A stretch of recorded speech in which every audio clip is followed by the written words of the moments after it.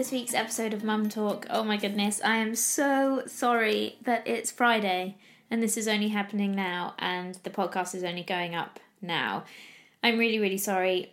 Time has just, again, been invisible. I know I said this in my last podcast, but I really don't know where time goes. I go to record my podcast. I can't get my words out clearly today.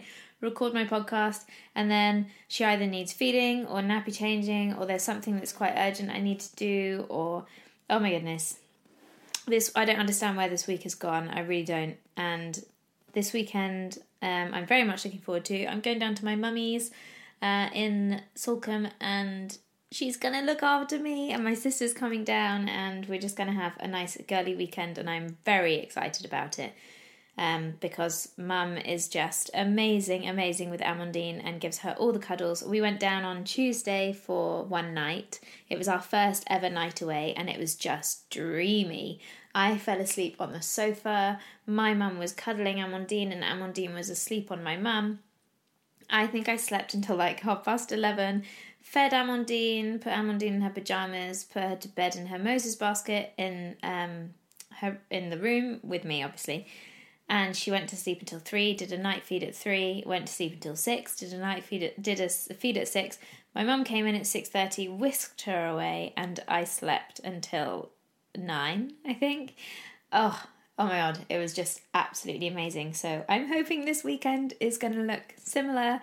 I know my mum and my sister don't listen to this podcast, but I wish they did, because then, if you know my mum and my sister and you're listening, then, and you see my mum and my sister, tell them that I need help.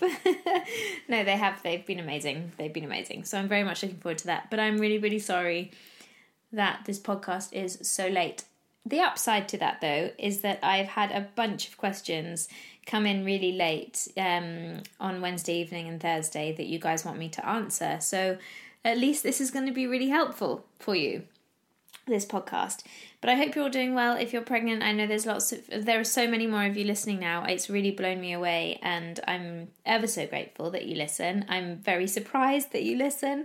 I never really thought that this podcast would be so successful, but I'm very happy that it is, and I'm very happy that I can be of service to a lot of you who are going through pregnancy or are planning to get pregnant, or I know there are actually quite a lot of you, there's quite a few of you out there who have lost babies and you are now pregnant again, and this is quite a scary time for you, and this podcast is helping you a lot also. We're going to touch on that subject really soon, on the subject of miscarriage and losing a baby and then being pregnant again. So stick with me. I'm very much hoping to have a guest on the podcast very soon to record an episode where we can touch on that, because it's definitely not spoken about enough. So, on a happier note, what I wanted to chat with you today is to give you a little update of how we're doing. She is a month old. Can you believe that? On Tuesday, she was 4 weeks old. So, I mean, she's almost 5 weeks. She's closer to 5 weeks than she is to 4 weeks. So, she is, but she's 4 weeks old. She apparently has, I have this, what's it called? Hang on, I'm just looking on my phone. The Wonder Weeks. If you haven't got it, get the app. It's called the Wonder Weeks. And it basically tells you when your baby's going to have all of its leaps and what all of its leaps mean. So Amandine is currently about to start her changing sensations leap, which starts between week 4.5 and week 5.5. Although actually these leaps start from their due date, so she'll maybe hit that next week. Although I feel like she's hitting it already, because when I click on that leap and it says that they will be more clingy, they'll want to feed a lot more, they will cry for no particular reason, and I'm pretty sure we're there. I am pretty sure we're there. So she's going to be hitting that. I don't know if many of you have checked in on my Instagram, but we are struggling a little bit with wind. Not me personally, Amandine is struggling a bit with wind. She has really since birth, and she's kicked her legs loads and been really uncomfortable and strained and gone very red in the face, when you assume she's doing a number 2 in her diaper, but she's not. You look in her diaper, or my favourite, give the bum a bit of a whiff, bit of a smell, and nothing. Absolutely nothing, not even a fart, nothing. She's just really uncomfortable and really straining. She goes red in the face. Her belly goes really hard, and yeah, it's horrible to watch. And it might not be actually painful for her, but I can't stand watching her go through that. So we are actually at 3:30 today, going to see my beautiful friend Rosie, who runs her own, she is an osteopath, and she runs her own centre in Exeter called the Health House, and she also does baby cranial osteopathy. So we are going to go and see Rosie and see if Rosie can work a little bit of magic on my bambino. I've also been recommended a gripe water called Colic Calm. I think it's Colic Calm. I don't think, I know Amandine hasn't got colic because she is not crying flat out in the evenings. She settles in the evening. She's fine. I think it really is just wind. She has now learnt to burp a little bit more, and I've got more effective actually in my burping technique. I think I can just hear my husband coming up the stairs with Amandine actually, which means she's not settling. So I'm just going to press pause for a second and take Amandine. Oh my goodness. Well, that was a nappy change Hendrik was bringing her up for, and she is now feeding. If you could have been in this room though for the last 5 minutes, you probably would have laughed at me a lot. It was a little bit like the bare bum situation that I spoke about in my podcast last week. If you are breastfeeding, you will know what I mean or you'll be able to visualise what happens when the baby loses latch and suddenly your nipple pops out of their mouth and it just sprays milk everywhere. And that's exactly what happened. My boob slipped out of her mouth because I was trying to get her comfortable, and she was so eager to get on my boob, she just launched herself at it. So then I was trying to wriggle her to get her comfortable. Boob fell out and milk everywhere. Luckily, kind of just literally all over her face. But yeah, Hendrik saw that, unfortunately, the other day. He didn't see that just now, but he did see it the other day when she came off my boob and my boob just sprayed milk. And he said, I literally can't unsee that shit ever. But there you go. I don't know if any of you picked up on, he just asked actually, did anyone pick up on when I said your boobs? I can't remember, there was a question that I asked him last week and he said about the whole boobs thing, or yeah, maybe it was something unexpected, I don't know. Okay, back to what I was talking about, which was, I think, cranial osteopathy. So yeah, we are off to see Rosie this afternoon for some cranial osteopathy. I was really nervous about it because I have never had anything like that done to myself. I have had one osteopathy appointment or two actually, with Rosie, which were amazing and sorted me right out. But when it's your baby, I think it's a bit, I don't know. I was really nervous about it. I'm not nervous about it now because I know just how gentle it is, and I know that Rosie won't do anything that I wouldn't want her to do.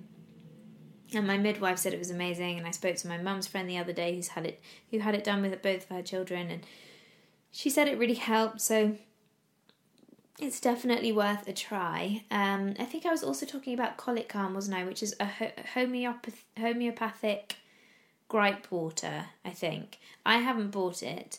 There's also a homeopathic thing. Come on, back in the mouth, please. You're losing good milk. Sorry, lost latch again.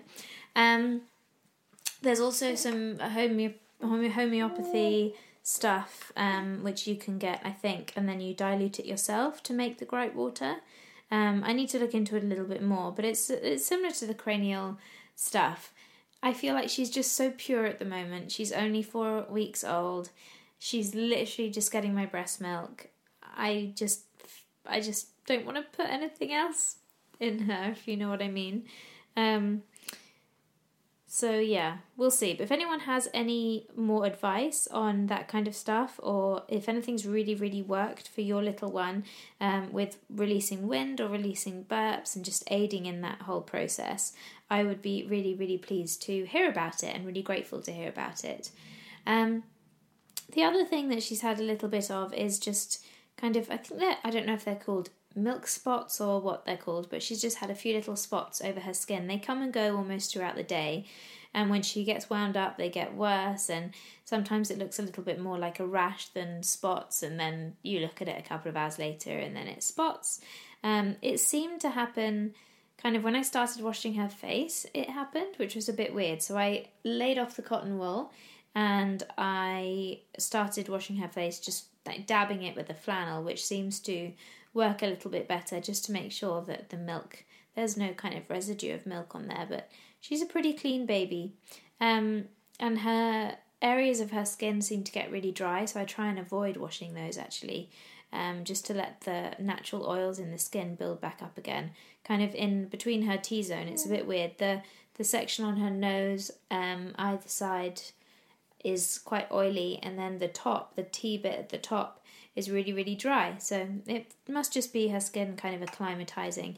But if anyone has any advice on that as well, I'd be really grateful to hear your advice. And those spots are kind of just a little bit on her chest as well, but I hear it's quite normal and it'll clear itself up in a few weeks apparently, which is good. What else have we had? Nappies wise, okay, there was a question about nappies and what we're doing, because her Bambino Mios, her reusables, are still too big, way too big for her. I think I still haven't been to a midwife, a drop-in health visiting appointment thingy yet. I should definitely go next week. Definitely make the effort to go to get her properly weighed, her measurements done, see where she is, see how she's doing. Not that I can change anything, but we weighed her on our kitchen scales in a little basket. It was very, very funny, and I think she's now about 8 pounds 6, and she's just starting to come out of a few of her newborn bits and pieces. I can't get the hand bits turned over and things like that, so she is starting to grow out of it. But one thing I will say on the whole newborn stuff is it's so store dependent and brand dependent.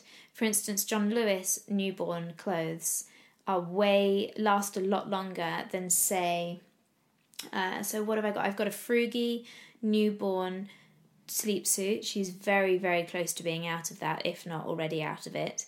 Maury, baby Maury, I've got quite a lot of their stuff, and I have 2 newborn sleep suits, and she is pretty much out of those. They still zip up, but I just can't get the hands in. But then their 0 to 3 month suits, which I've got quite a lot of because they all zip, are way too big still, way too big. I mean, her legs end up inside the body, and then that irritates her. So we're not using those at the moment, but the John Lewis ones seem to be really good, and they are well fitting. They're still fitting her now at 8 pounds, and they fit her really well at 6 and a bit pounds as well. So I recommend John Lewis, and they do organic cotton as well, and it's quite soft. It's not as soft as Baby Maury. Baby Maury, which is bamboo and cotton, is definitely by far the softest stuff, and it is really, really beautiful stuff, but it is expensive, very expensive. I invested in quite a few of their bits, knowing that we would hopefully have 2 kids, and then my sister would have kids, so I'd be able to pass them down. So I have kept them quite gender neutral. There are a few pink things, but it's only to sleep in, so it doesn't matter if you put a boy in something pink to sleep in. It doesn't matter if you put a boy in something pink to go out in either, I don't think. Anyway, back to nappies. So we have been using Kit and Kin. Now, 2 of my friends used Kit and Kin, and they absolutely hated them. They said they leaked everywhere. They were an absolute nightmare. They were sitting in their own poop. I haven't found that at all, in fact, and this just goes to show how different everyone's babies are. My 2 friends who had those issues, they both had 9-pound babies and above, and I'm not sure, maybe that Kit and Kin are better when your baby's smaller, I don't know. So Amandine was 7'2", and then she went down to 6. I think she went down to 6'6", I think. And they were brilliant for her. They still are brilliant for her. I've just run out. That's the only annoying thing. It's mail order only, or I've got to go all the way into Central Exeter to buy them. So we have also been using Eco by Natty, and they're size 1. So Kit & Kin size 1s are way smaller than Eco by Natty size 1s. Eco by Natty size 1s I think go up to something like £11. So obviously when she was £6, £11 was way off. So they're still really big for her. They don't leak everywhere. They did when she was £6, so we stopped using them, and I got loads more Kit & Kin in. And then so I ran out of everything. So this week I went to Beaming Baby, which is a local place in near Totnes, and grabbed a whole bunch of nappies to try. So I got Bambos, I got Eco by Natty again, but they gave me size 2s, which is a bit unfortunate, but it's fine. I have them and she'll grow into them.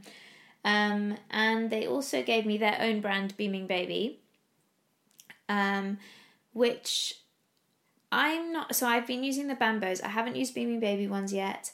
But the Bambos, she's got a bit more nappy rash than she did with Kit & Kins. Now, I just don't know whether that's because she's pooped a lot recently.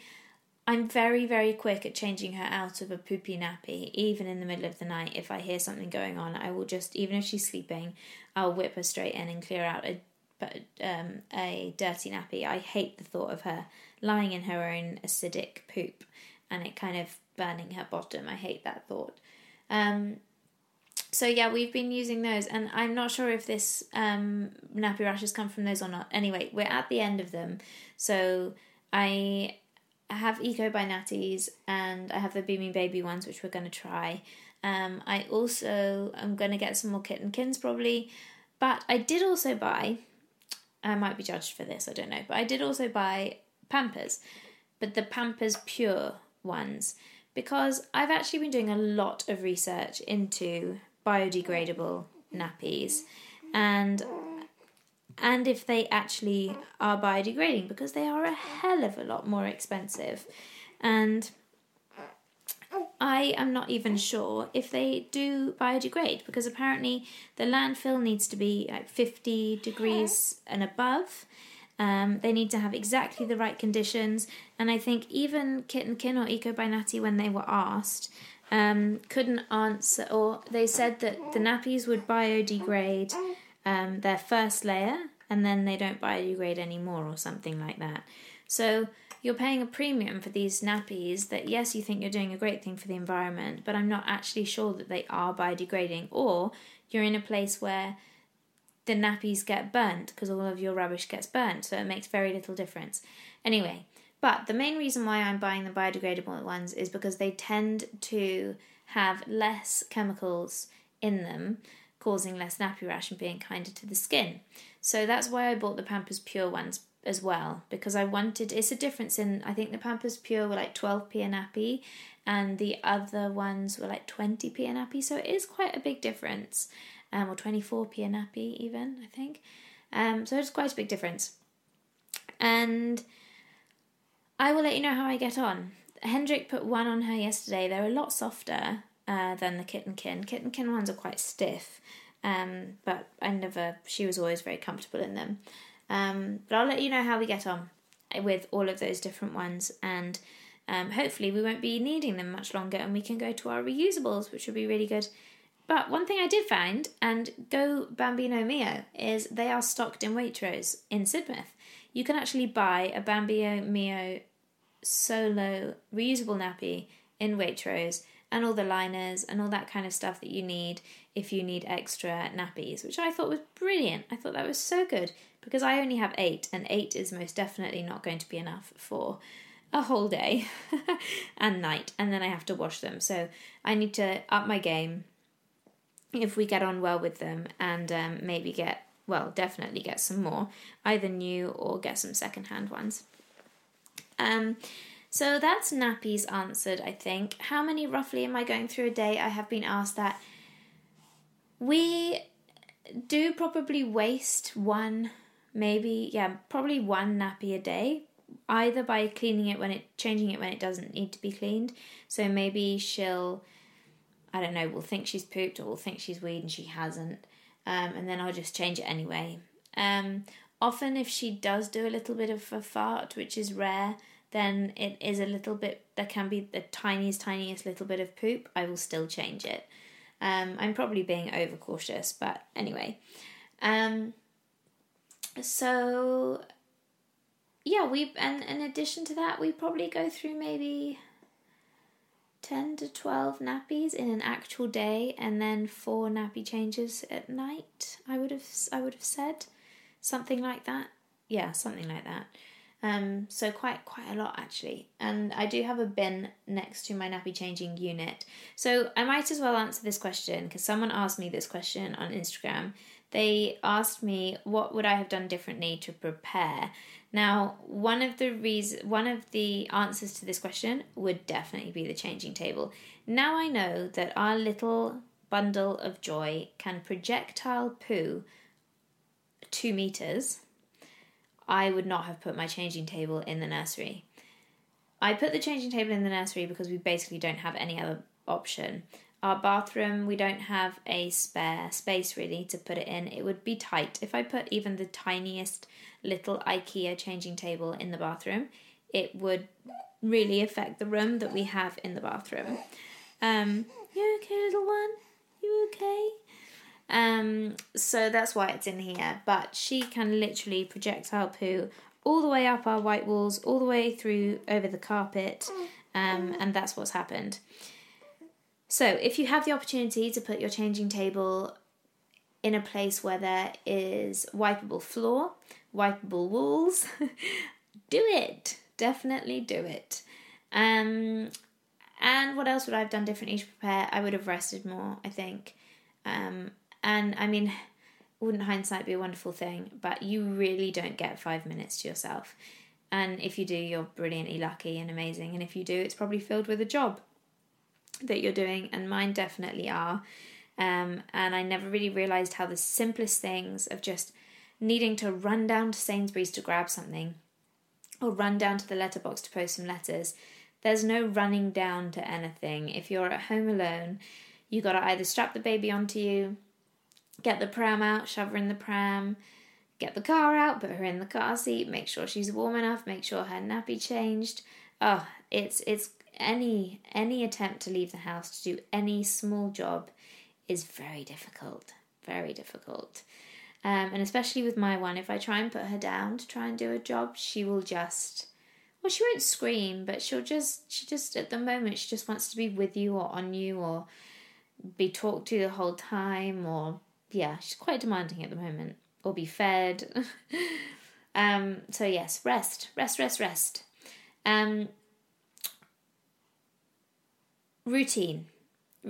So I had loads of feedback from my last podcast of how useful it was actually just to listen to how our day happened and from week to week. Apparently that was one of the best things in last week's podcast, because when you're expecting, you just have no idea what to expect or how to go about doing things, or so I will run you through how things have been happening this week.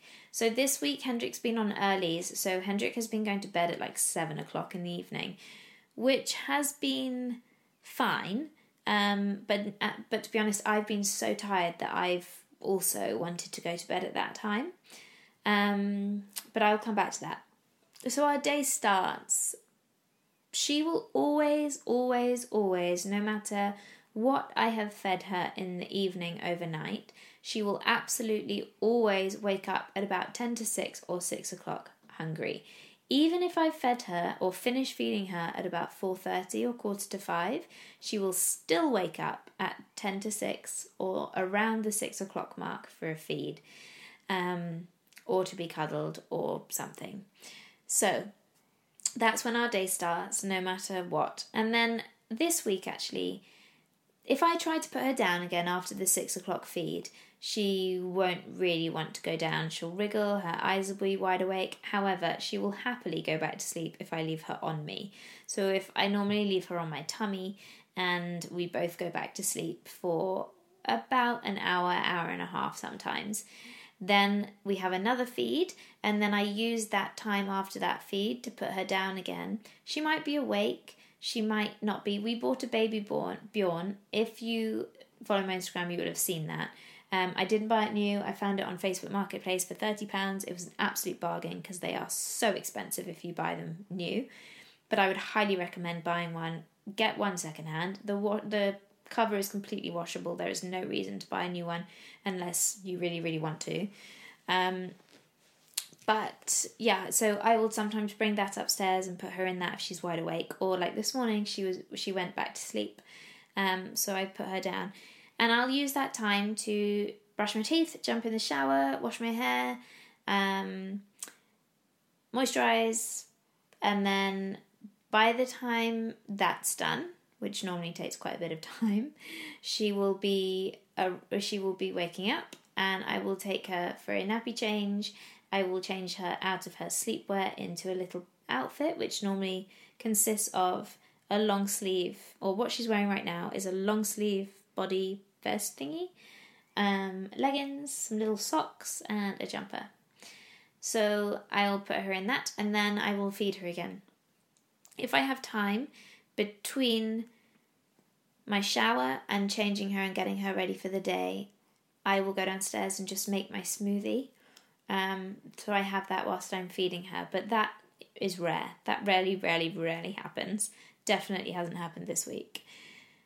So once I've fed her, I will then go downstairs. I will either put her on me and wear her for a bit, especially if I haven't made my breakfast, and I will go and eat.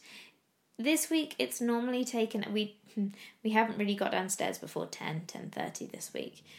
Everything takes so much longer than you think. So much longer than you think, especially if she's done a massive poop, which is often a thing in the morning. I will need to top and tail her really, so I'll run a little sink bath and I'll just pop her bottom in the sink and we'll have a little bit of a wash. I'll also wash her face in the morning. We've bathed her, I would probably say so far once a week, because her skin is really dry and I don't want to dry it out even more. So she doesn't get sweaty, she doesn't get smelly, milk doesn't go absolutely everywhere, she's not lying naked on dirty rugs or anything, she's not damp, she's not her skin always looks really healthy apart from just a little bit dry. So I haven't been bathing her 2 to 3 times a week. We have been maybe once. We did have a second bath because she really loves the shower.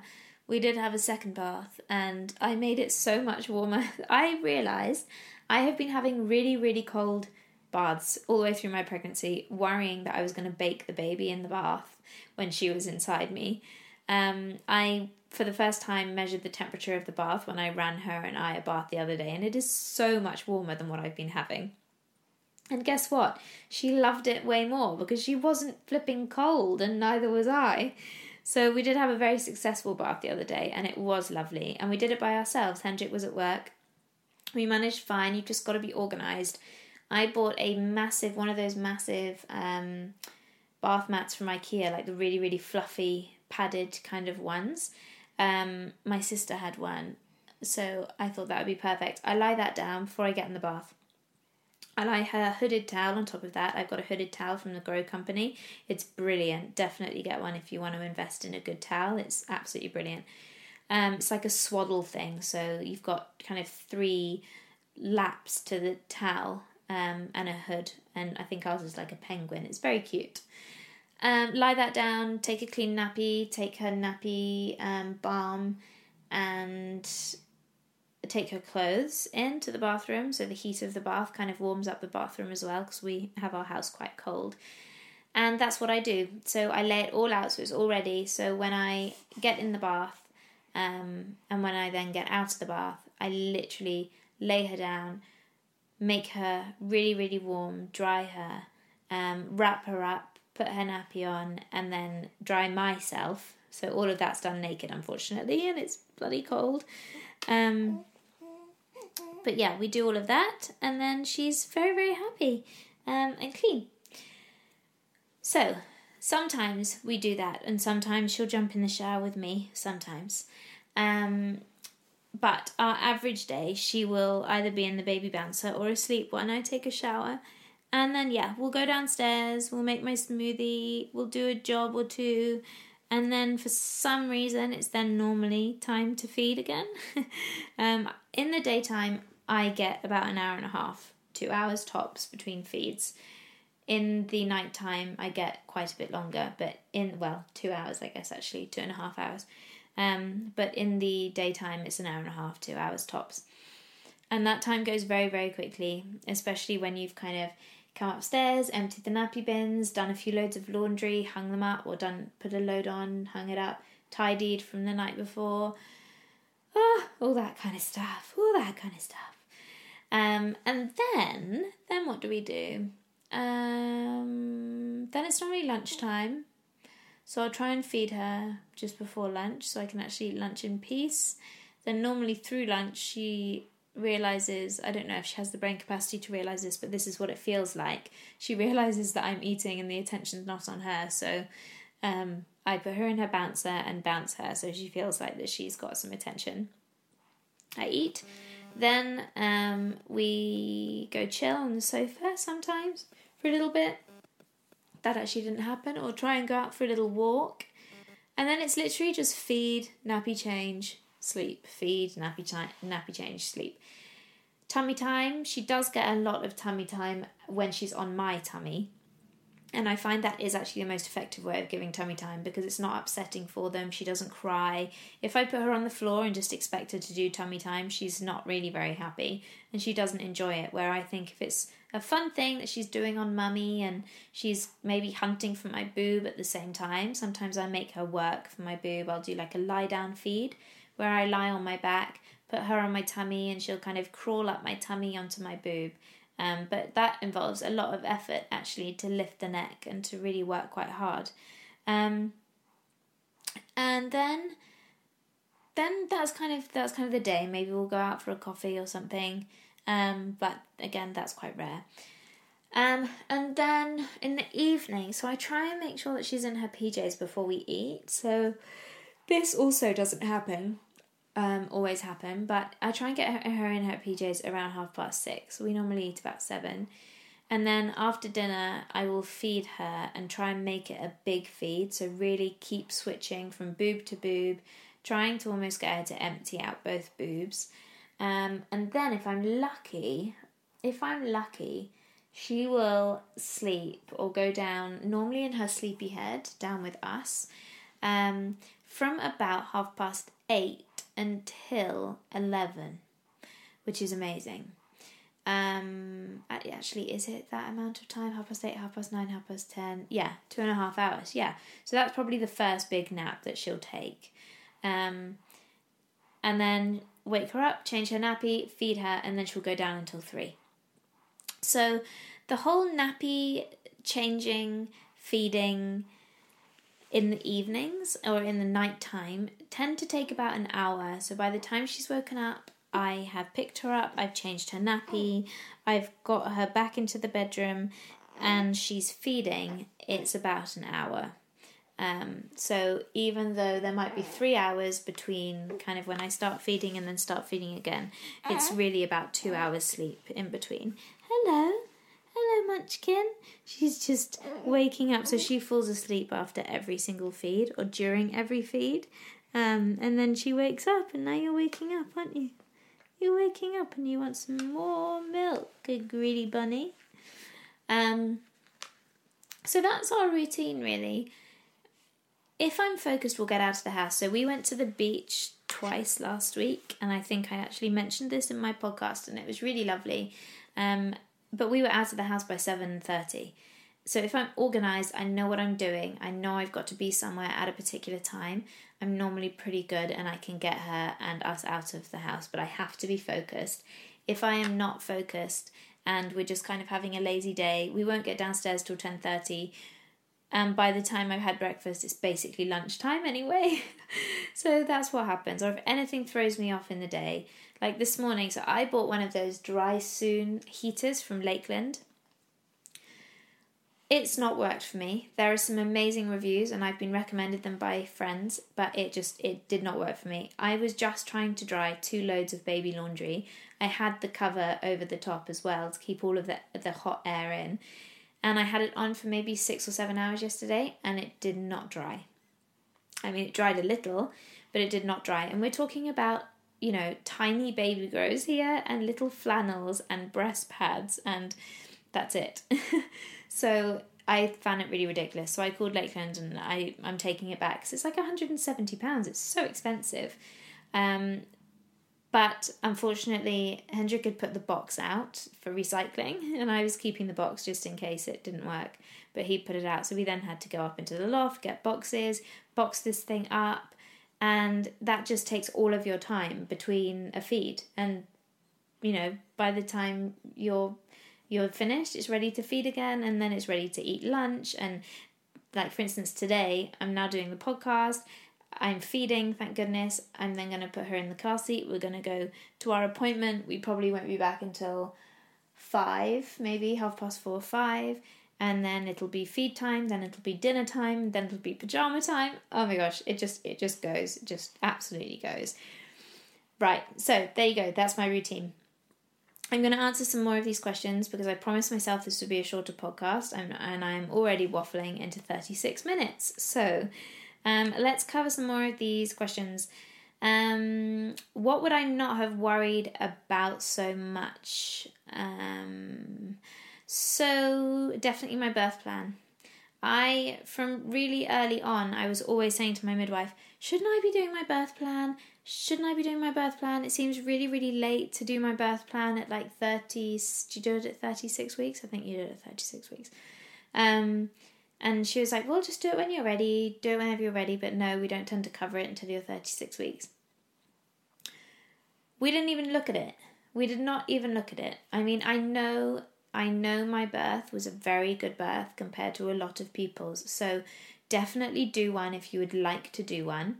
Or a birth preferences sheet if you would like to do one. But in my birth experience, I didn't need it. I had the most amazing midwife. Her first question to me was, what would you like your birth to look like? And I said, and this was kind of in between contractions, and I said to her, I'd really like a water birth. I've been doing some she actually asked me. She said, have you been doing hypnobirthing? Because I think she wanted to know kind of what language to use and that kind of thing. So I said, yes, I have been doing some hypnobirthing. I said that I didn't really want much intervention, I didn't want any intervention, wanted quite a hands-off approach, wanted to deliver the placenta naturally. She asked me about the vitamin K injection kind of much later, when the baby was born, I think, actually. And that was it. It was all verbal and but I was in a state where I could tell her, and I understand that some people aren't and they will just say it's in my notes, read my notes. But I was able to actually talk to her, and I didn't have to elaborate on anything. I gave 1-word answers and she just knew. She just knew, and it was perfect. So in hindsight, I wouldn't worry so much about that. And I wouldn't worry so much about my hospital bag. But again, this is from my experience that I had. And I wasn't in hospital for long. I was in hospital for like 5 or 6 hours after my birth. So I didn't need hardly anything.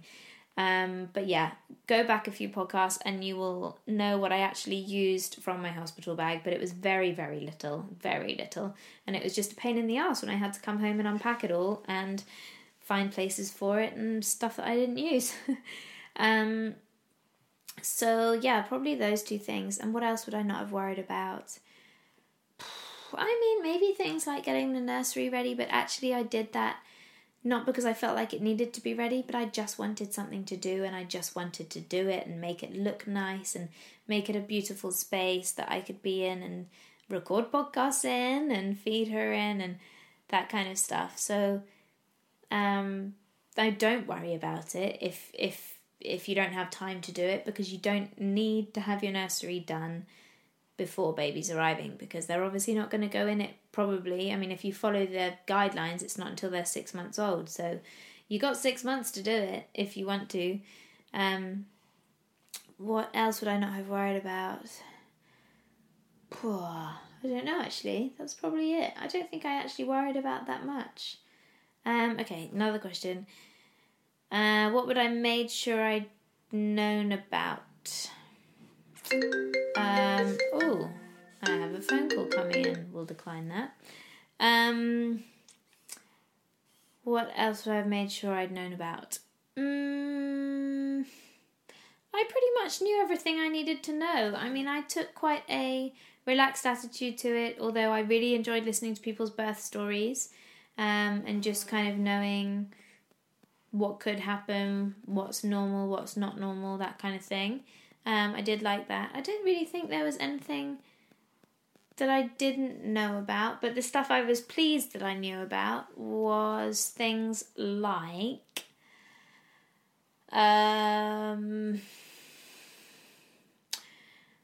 oh yes, so the birthing centre.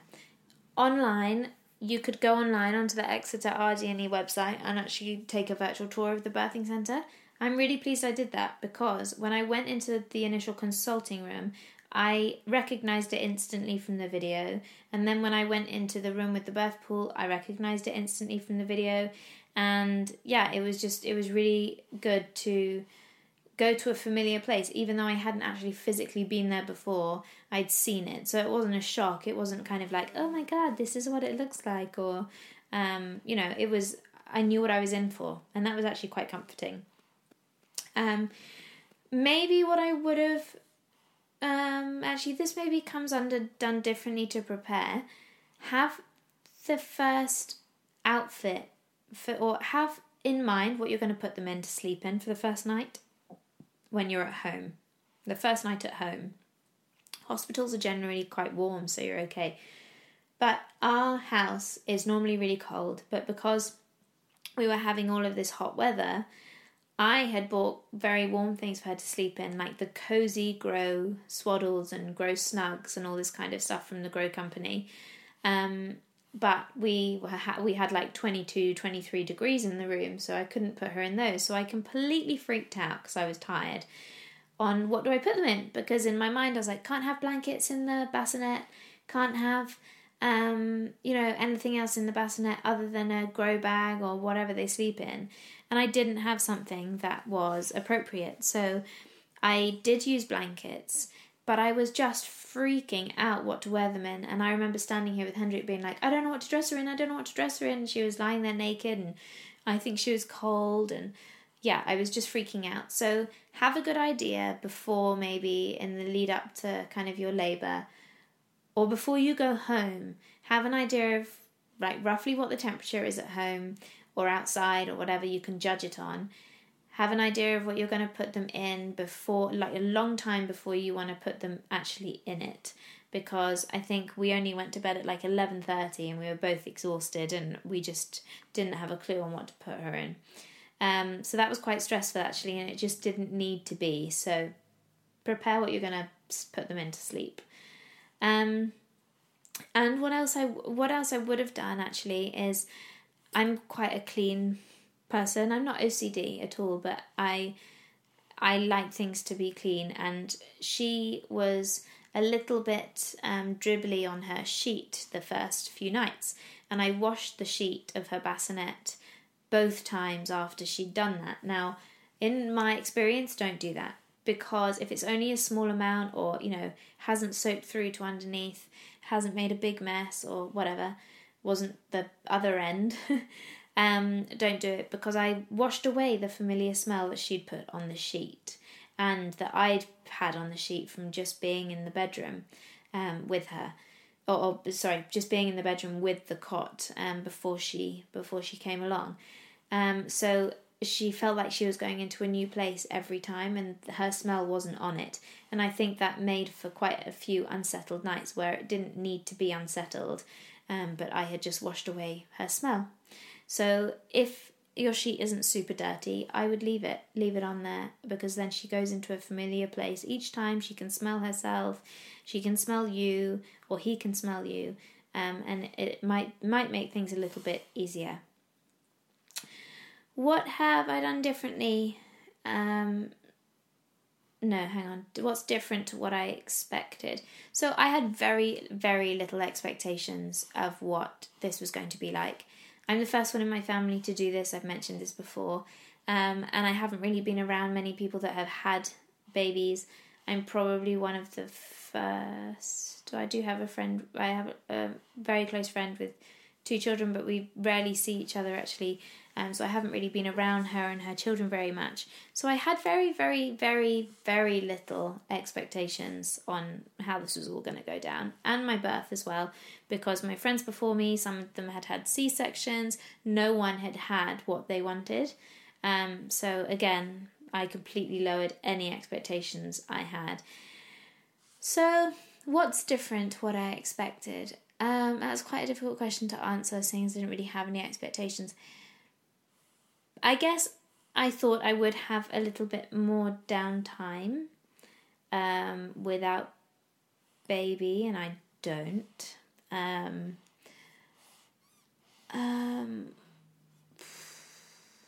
mean, I think that's really it. But I feel like I've had it easier. I do feel like I've had it easy. She's pretty dreamy. We're both super healthy. I didn't expect to bleed for so long, actually. So something on my side rather than baby side.